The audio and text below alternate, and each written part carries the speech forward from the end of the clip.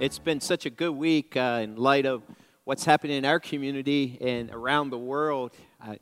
Standing in the center of that, I'm so grateful to be part of Grace Community Church, to see our team that went out and visited and spent time with our family in Cambodia and Thailand. They're growing up and loving Jesus more, and it just makes my heart swell with praise when I see how well they're doing, and then watching many of you this week jump in and help others, and even not even just help, but pray and support and give and give your time. And this week, by God's grace, we were able to be a Red Cross shelter and to help out those who have been displaced. Salvation Army, incredible parachurch ministries, and we came alongside of them and just assisted them and helped them. And we had people that stayed with us that were displaced, and even right now, last night, some families and some individuals slept here at our church. It brings my heart great joy to know that we can jump in the midst of that. And the reality is this: when we love something, we enjoy talking about it. And so when you love Jesus, or you love a person, or you love a team, love someone, at some point after spending time with you, someone will walk away and say, "You really love them, don't you? You really love God." And sometimes we take our situations and they consume us. And that's all we see, and we get lost in what God is doing around us and in us, instead of thinking that our God is in complete control. And even in the midst of all that took place this week, there are stories are surfacing how the Lord jumped in and helped people. And this week we had individuals that were helped, and I'm grateful to be part of Grace. Here's a story that someone who's staying with us. Take a look at this. So tell us your name. My name is Jeff Stewart. Hey, Jeff, tell us how you got here and why you're grateful to be here. Well, how I got here was through the flood of 2018. Your apartment complex was kind of what, and how did you find out about Grace Community Church and even that this was a place for you to be? Well, when I was displaced, I was one of the last ones to leave the apartment complex. And then they bussed me around to several different places. And then finally I ended up here at Grace Community Church. It's been a very moving experience being here. They've taken very good care of us. Let me ask you this. What would you like to say maybe to Grace and to the people who been here to help you out? What would you like to say to them today? I want to thank them very much for taking such good care of us. They went out of their way, above and beyond, to make sure that everything was taken care of properly. How could we pray for you from here on out? Like, what would be something that we could pray for you? Continue prayers, even beyond the flood. Anything we could pray for you about today? Just to be safe, to be happy and enjoy the rest of my life, and to stay in this area, and for everybody that's been displaced, for them to be safe. We're grateful that you're here, and we're glad that we can help you out. God bless you, brother. Thank you. It's been a great opportunity. Yeah, praise God for your help jumping in and serving. But when you love someone or love something, you cannot go without talking about them or telling someone else. And by the time someone spends time with you, they walk away and say, "Wow, you really love that thing. You really love that person. You really love that." And the world is watching us. And this week we had a chance for people to say, "Wow, you really love God. You must really love Jesus, that you were willing to step into the midst of that." John tried to write this out in the New Testament, and he gave us some incredible words that we can apply to our lives in times of chaos and in times of need. And he's going to show us what our responsibility is so that the world will know that we love Jesus. Grab your Bibles and turn to 1 John chapter 3. 1 John chapter 3. And if you need a Bible, hold your hand up. Our ushers will put one in your hand today. But turn to 1 John chapter 3, and we're going to read verses 16 to 18. 1 John chapter 3. Stand with me as we read this. 1 John chapter 3, verses 16 to 18. And these are John's words, inspired by the Holy Spirit, to us today. Let's read these out loud together. 1 John chapter 3, verses 16 to 18. Let's read together. This is how we know what love is. Stop there. Look the way he says. This is how we know what love is. Okay, read on. Jesus Christ laid down his life for us, and we ought to lay down our lives for our brothers and sisters. If anyone has material possessions and sees a brother or sister in need, but has no pity on them, how can the love of God be in that person? Dear children, let us not love with words or speech, but in actions and in truth. Let's read 17 and 18 again. If anyone has material possessions and sees a brother or sister in need, but has no pity on them, how can the love of God be in that person? Dear children, let us love with words or speech, but with actions and in truth. You may have a seat. When we genuinely, and I'll say this, when we genuinely love God, we want others to love him too. There's no doubt about that. When you know what Jesus has done for you, you want others to love him too. They should not be able to shut you up. There should be this, as Jeremiah said, this fire burning in your bones, in your heart, that you cannot contain it. When you spend time with someone, you'll soon find out with that person what team they like. You'll find out what food they like. You'll find out what kind of cars, school. You'll find out TV programs, a product, the list goes on. When you love someone, at some point in the conversation, you will talk about them or talk about it. I remember one of the first times that Ann, my wife, was coming to our home in Maryland during a Christmas break. She lives in Michigan. We went to college together at Grace College.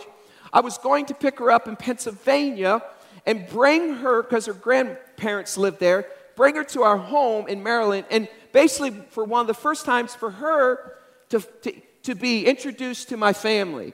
And so prior to that, because I was falling madly in love with her, I was telling them everything I could about her, telling her all the things I love about her and how we met and things I enjoyed and all these incredible characteristics and attributes about my wife that are still true today.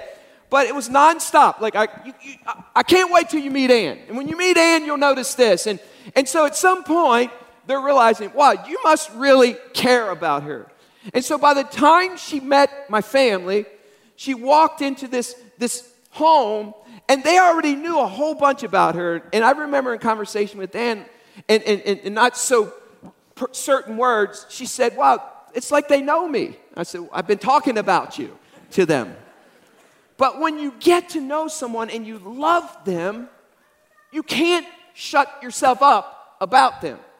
And John is telling us here that you will not be able to shut up you if you love God. This is what love is. And not only when you love, but you'll do anything for them to show them that you love them so that they can see the love of God in you.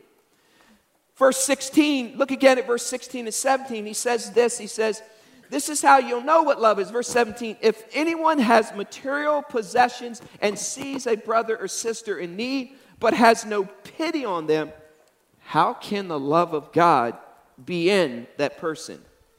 When you really love someone, you are pained by their situation and their circumstance. Let me just ask a very personal question. Were you this week pained in any way? Or were you so wrapped up in your own little world, your own little problems, that you were so narrow focused only on you, and you became the center of your world while all around our community and surrounding communities, people were struggling with 8 foot of water in their basements, 4 foot in their, or 4 inches or 5 inches, 6 inches in their homes. They were bailing out water with pumps, and people were being placed into homes. Did that even bother you, or did you become the center of your own world when the Word of God says, if you see and you know, and we don't use our own material possessions or our own actions, then we have to ask this question, does the love of God live in us? Did you do anything this week with your possessions? Did you do anything with your time? Did you jump in? Ask if you could help? Did you volunteer? John said, if the love of God is in you, they won't be able to shut you up in words, and especially in your actions. In a book that I read recently by J.D. Greer, he covers this, Not God Enough. And he says this, he gives a quote by Charles Spurgeon. And it's an incredible quote that really, really, really impacted me, and I want to read it to you. Charles Spurgeon said this many years ago. He said, if Jesus is precious to you, you will not be able to keep your good news to yourself. You will be whispering it into your child's ear. You will be telling it to your husband. You will be earnestly imparting it to your friend. Without the charms of eloquence, you will be more eloquent. Your heart will speak and your eyes will flash as you talk of his sweet love. Every Christian here, he said, is either a missionary or an imposter. Do people literally, after spending time with you, see it in your eyes, see it in your actions, see it in your hugs, see it in giving?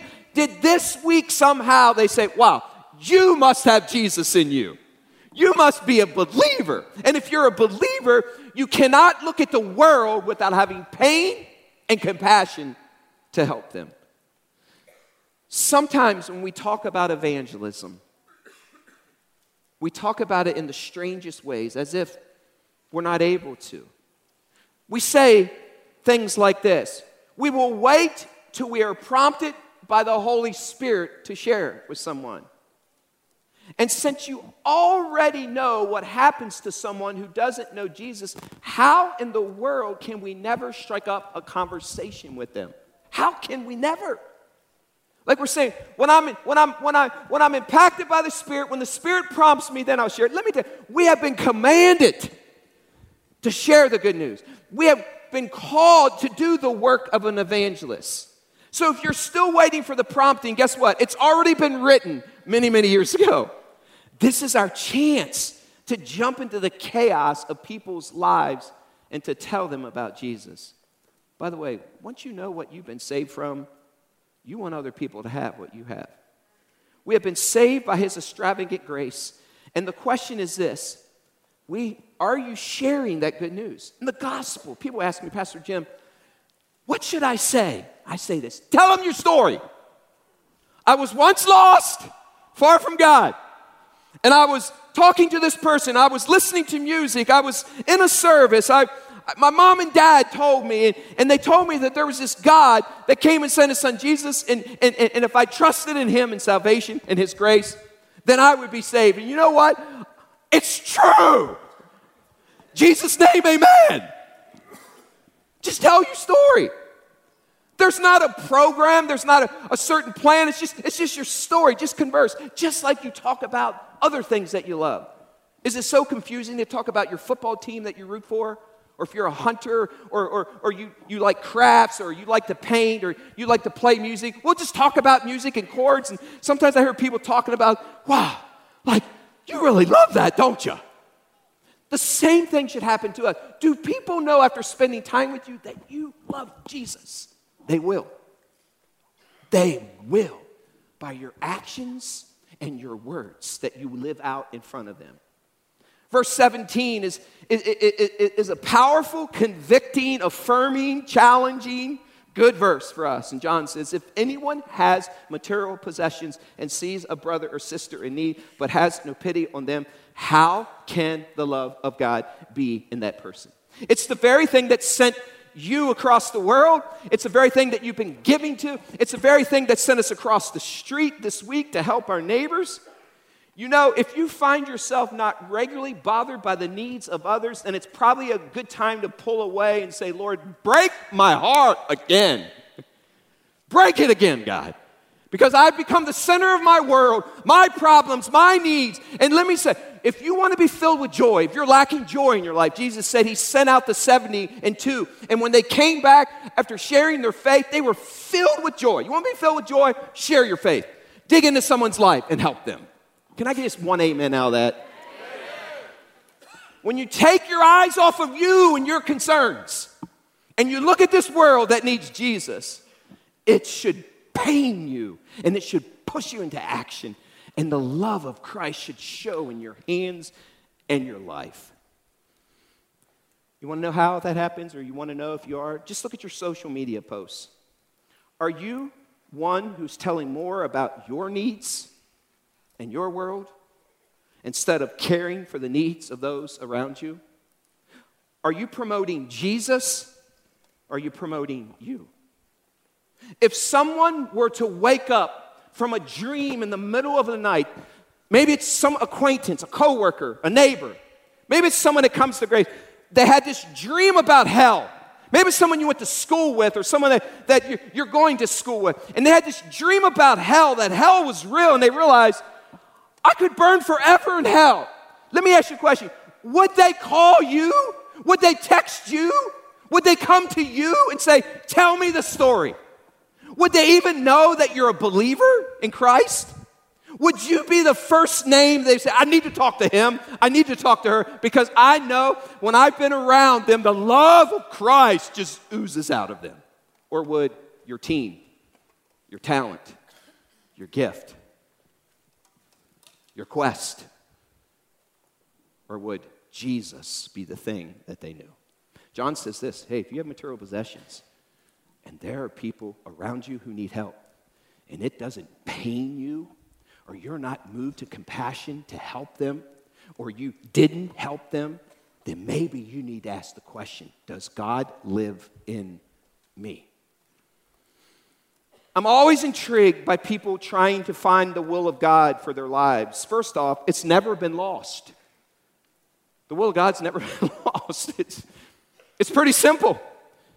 It's open up and read. There's all kind of commands, and one of them in this passage is clear. Here's the will of God. If you have something to give, and you see a need, and have not compassion, and give not, then the love of God is not in you. Peter said it later like this in 2 Peter 3:9. He says, God is unwilling. God is not wanting that any should perish. His will for the lost is to help others know about Jesus. You might not be able to save the world, but you can offer the hope of Jesus Christ to someone. That's the essence of his will. Do something that shows the world that Jesus is your Savior. You see, what's the gospel? People ask me, what's the gospel? You and I are a mess when we're born because of our sin, and we are far from God. We can never get to God. So we need someone to come in to clean up our mess, to straighten up the sinful condition that we're in. We need a perfect sacrifice. So when that happens, Jesus steps into our lives, takes our mess if we accept it. The only way that we can get to a perfect God is if a perfect sacrifice comes. His name is Jesus. He's the way, the truth, and life. If he steps in, we accept that, we get to God. There's the gospel. In Jesus' name, amen. It's not complicated. That's not hard, by the way. And praise God for his incredible grace to us. All we have to do is freely accept it, trust in him. And if you have friends that are lost, that's the gospel. I was a mess when I was born. I was far from God. But there was a God that loved me so much and loves you so much and loves you and you and you and you and you and all of us in this room so much that he came from heaven to earth. He did not only walk across the street and go to Elkhart and LaGrange and Warsaw. He came from heaven to earth. He became flesh and blood and dwelt among us, and he went and died on the cross. And because of that, he took our sins. And if you freely accept that gift, you now have eternal life. Amen. That's the gift. It's not complicated. And let me tell you, that's what we've been called to share. It is. Let me ask you, when is the last time you articulated your story? Listen, your story is your own story. And the way you came to Christ could be the very way someone else comes to Jesus. Paul, just distraught in Romans chapter 9. Turn to Romans chapter 9. Here's a man that once executed Christians and told people to kill Christians, and he was saved on this Damascus road experience. And then God not only saved him, but said, hey, Paul, I want you to write through the Holy Spirit 13 books of the Bible. And in Romans chapter 9, Paul says this in verse 1. Paul says this, verses 1 to 3, says, I speak the truth in Christ. He says, I am not what? What's the word? Lying. Look again. He says, I speak the truth in Christ. Paul says, and by the way, I want to let you know, I'm not lying. My what confirms it? What does he say? My conscience confirms it. Through the what? I have great what? Sorrow and unceasing what? Anguish in my heart. He said, for I could wish that I myself were cursed and cut off from Christ for the sake of my people, those of my own race. Paul hardly, I'm telling you, if you know Paul and you've done his race, he hardly ever had to reassure. He just told it like it was. Like, here's the truth. Take it or leave it. But in this case, his heart comes forward. He wants to reassure the people of his sincerity and his love for them. And he says, I'm not lying. I'm not lying. And listen, my conscience is clear with this. In fact, the Holy Spirit will attest. This is how I really feel. And he says this, if I could die and if it meant that I would be cursed, listen, cursed, thrown into the pit of hell so that you could be saved. Listen, he says, I would be willing to give up my salvation for you. Now that's love. That's love. That's someone understanding that there's a lost world that needs Jesus. That's someone saying that, hey friend, I love you too much not to tell you the truth. I personally believe the reason we aren't sharing is because we forgot how much God loves us and how confident we are with him.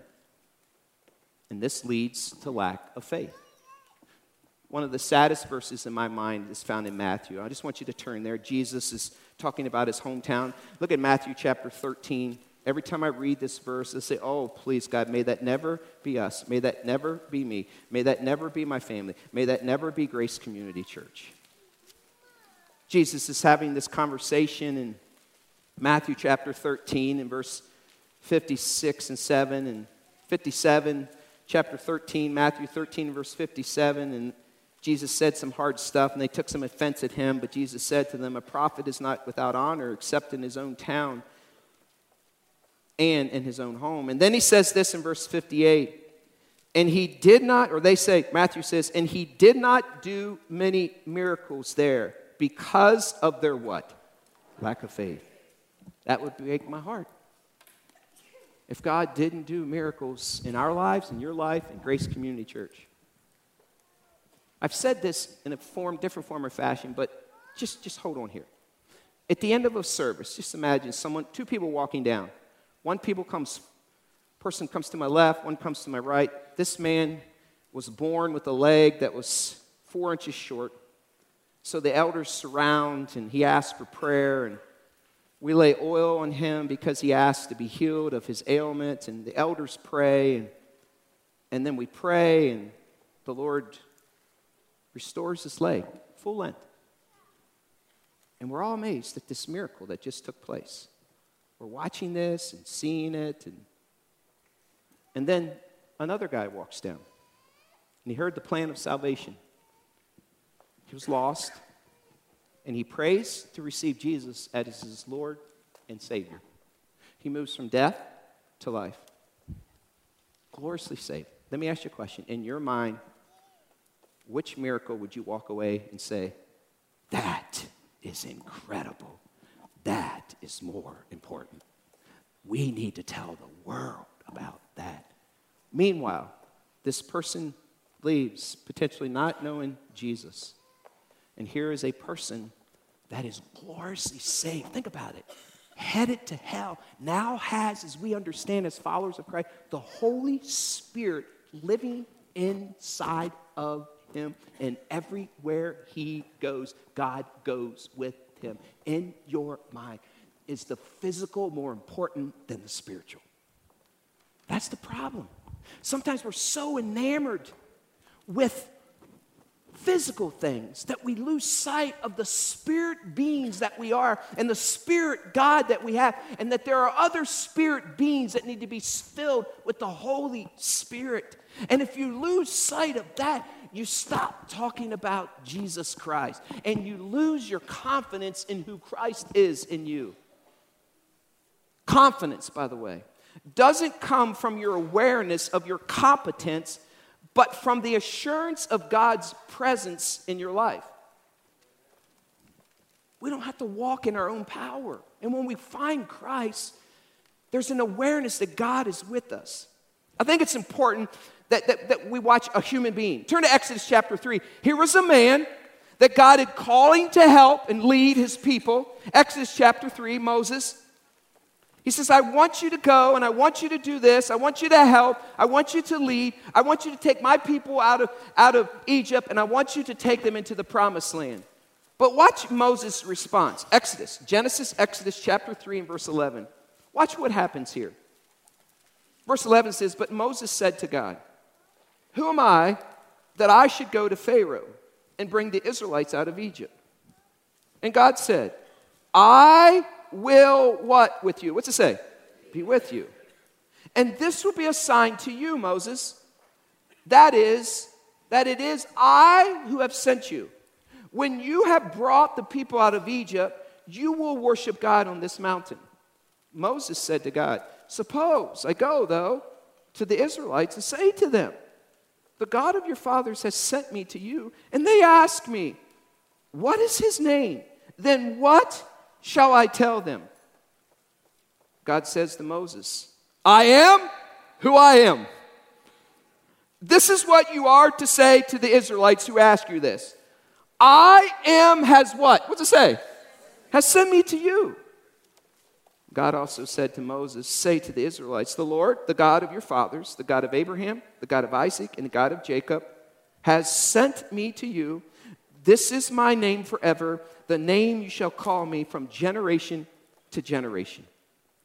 These verses shed light on the human condition if we don't know who's with us. We lack confidence. We're insecure. When we forget that God is with us and in us, we choose not to walk in the power that resides in us. Look at the progression with Moses. He says, I can't. What if? And God says, I am goes with you. Yet insecurity is what will shut you down from jumping in and helping and from sharing the good news. Insecurity is that voice that whispers, I can't succeed at this because I am not fill in the blank enough. Just think about Moses. Very relevant person, much like many of us. Think about his list of insecurity that he had piled up in his mind. The Israelites rejected him. He had killed a person, murderer, and Pharaoh wanted him dead. He wandered in the desert for 40 years before God had asked him to lead the people out. And for 40 years, he was a shepherd. And this was the least desirable job in ancient Middle East. By the way, being a shepherd wasn't the kind of job that everyone said, I want to be a shepherd. Plus, think about this. These sheep that he took care of for 40 years before God had called him to lead the Israelites, they weren't even his own sheep. They were his father-in-law's sheep. So picture this. Now, just bring it down to life. So if you're 80 years old, which Moses was at this time, and living in your father-in-law's basement and managing his pets, that's a failure on multiple levels, isn't it? That's where he was at. And so he kept looking at, I can't. This is all I've ever done. I'm a nobody. God, send someone else. I'm not capable. Insecurity is the very thing that keeps you and I from sharing our faith.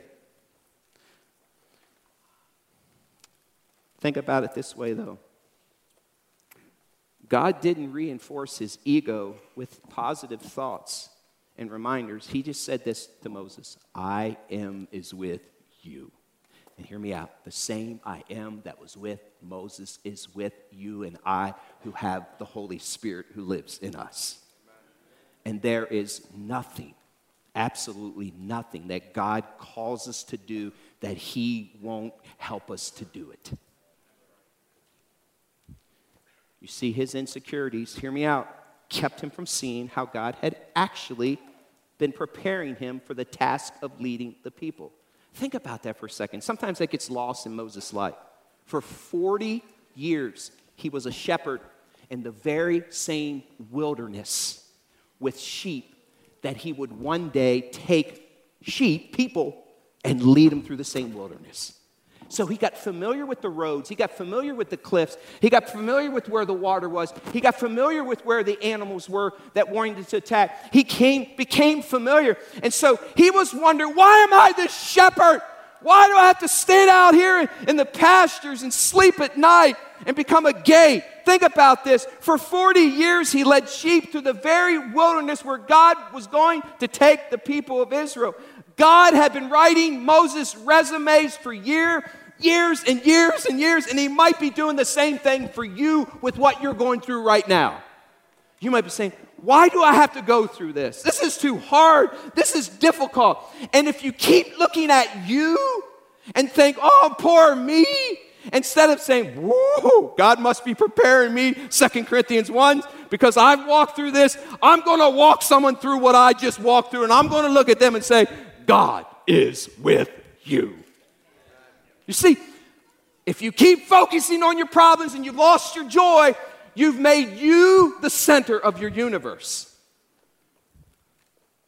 So John said, if you see someone in need, you have material possessions, and gifts, and talents, and abilities, and you're too focused on your own stuff, and you don't jump in and help them, how can the love of God be in you?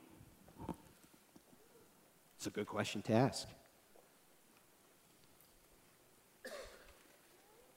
God was telling Moses, like he's telling you and me today, it doesn't really matter who you are, it only matters who I am.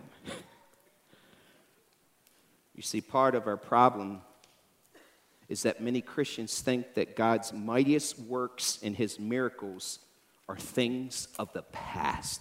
Hear me out, Grace Community Church. Jesus is the same yesterday, today, and forever. And we are his people.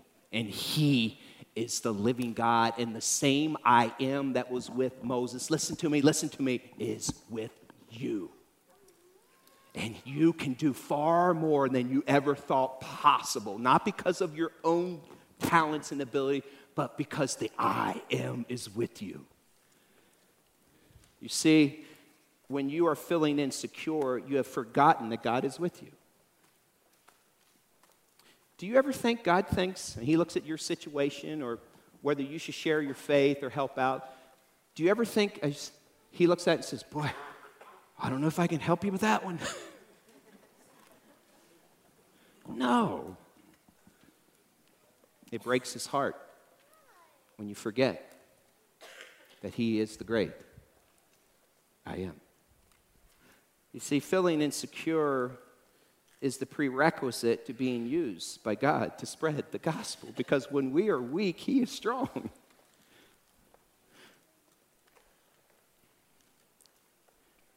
I find it interesting that the author said this in regards to some of these thoughts, and I just want to read them to you. It's worth hearing today.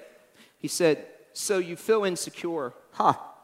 Scripture says you don't even know the half of it. He said, you're so weak that you can't even guarantee you'll be alive tomorrow. You're so powerless that it is a sin even to give someone an absolute guarantee of what you'll do tomorrow. You're like a wisp of smoke, even the slightest shift in wind direction, and you're gone. In the scope of the universe, you're so small and insignificant that you don't amount to a grain of sand on God's ocean floor. And then he says, at this point, you might be thinking, what kind of chapter is this? Thanks, JD, for making me feel so small. How can I ever have a bold faith after that pep talk? Then he says, as Louis Giglio says, the point is not to make you feel small. The point is for you to realize that you are small. God wants us to see that we indeed are not. But it doesn't matter, because the God who calls us is the great I am. You see, God doesn't come looking for assistance. He comes looking for us. So when you have a tendency to say these things, this is how God responds. You might say, how am I supposed to know which way to go? God says, I am. When you say, I'm not very skilled, God says, I am. When you say, I'm not sure who I can trust, God says, I am.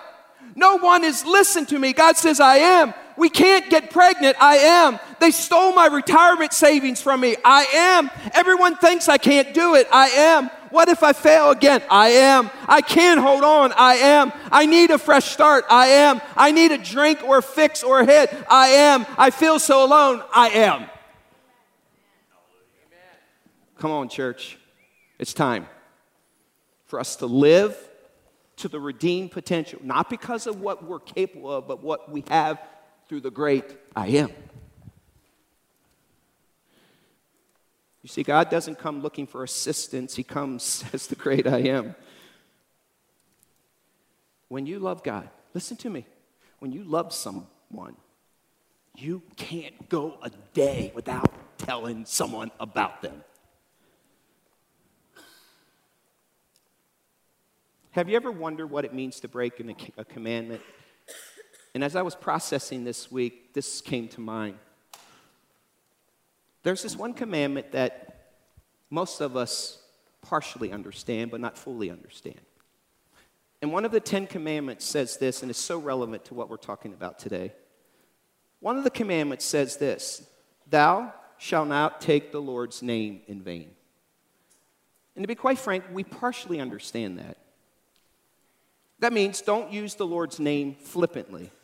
And by the way, nothing angers me more. You can say any curse word under the sun, but if you say my God's name in a curseful way, I'm coming after you. That bothers me because his name is holy. His name is above all names. And every knee will bow and tongue confess one day his name. But it's so much more than that.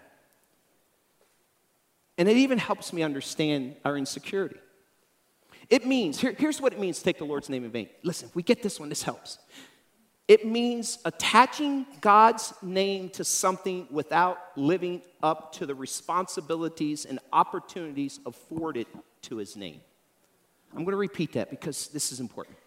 To take the Lord's name in vain, it means attaching God's name to something without living up to the responsibilities and opportunities afforded to his name. When we say we are Christians, we are saying that God lives in us.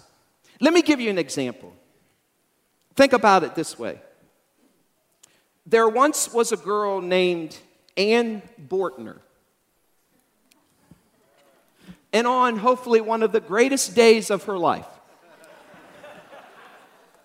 she became a Brown. And on that day, she took my name. Everything that was mine instantly became hers. She had full access to my savings account and a claim on every day of my future. Failing to take that into account when she thought about her future would be taking my name in vain. Just imagine with the story here. This is imagining. That she had been poor and I was extraordinarily wealthy. That's just imagine. But after we married, she still refused to write checks from our account because she feared the balance was zero. She would have taken my name in vain by doing so.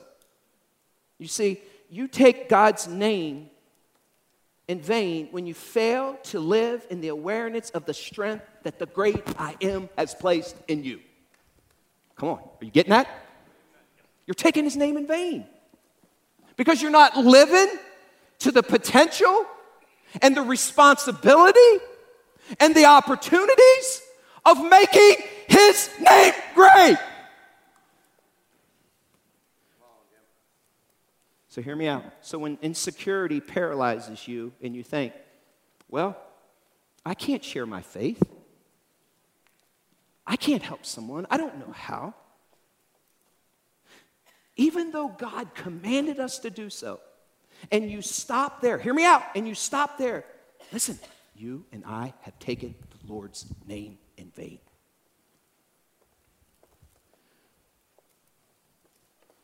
So when insecurity paralyzes you, and you say, I am so dysfunctional and my family is so dysfunctional, he says, but I am so complete. When you say, but I'm so deficient in that area, he says, but I am so sufficient.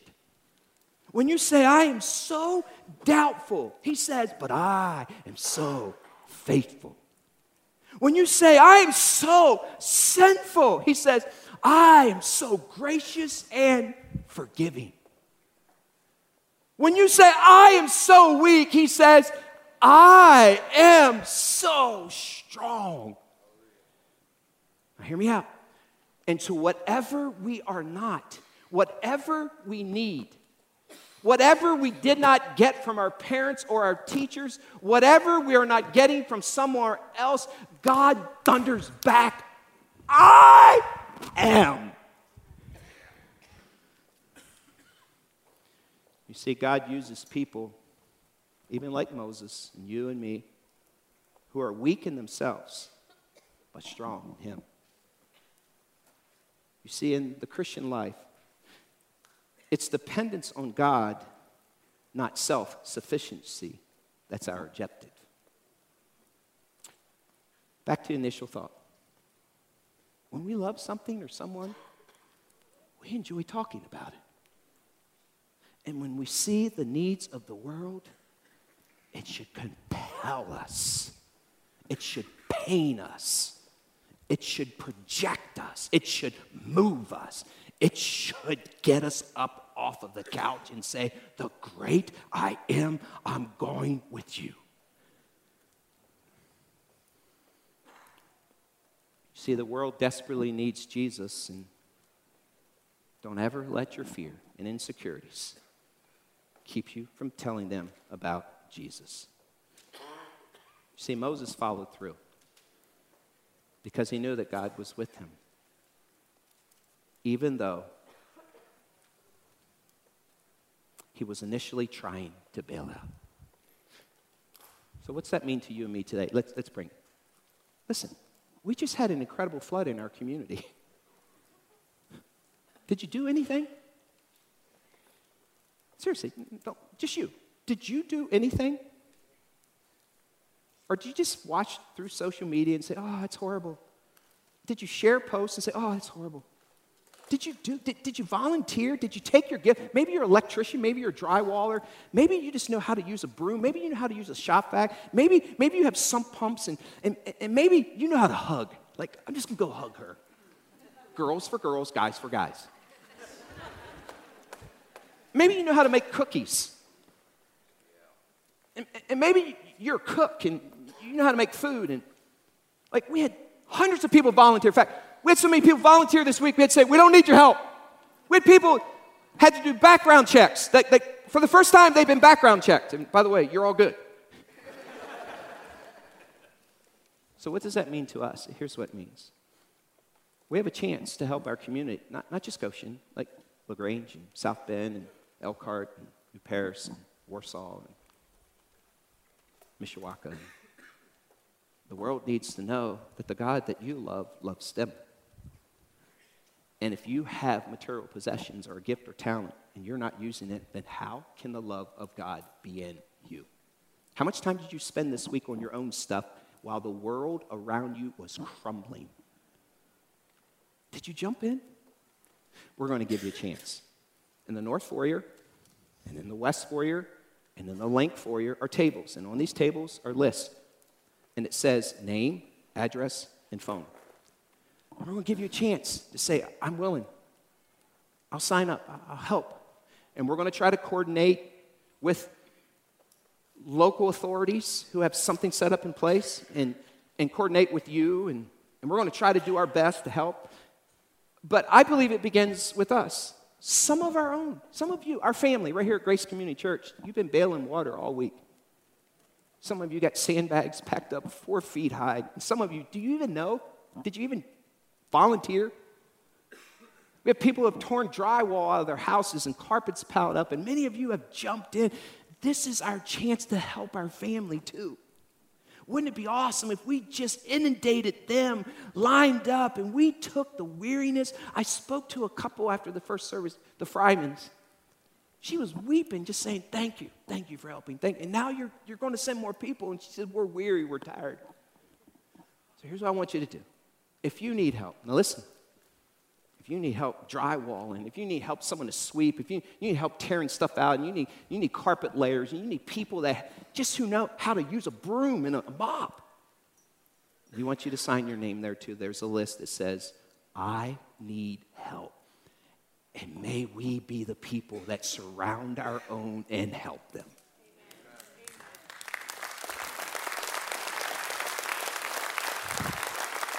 So please, listen to me. Listen.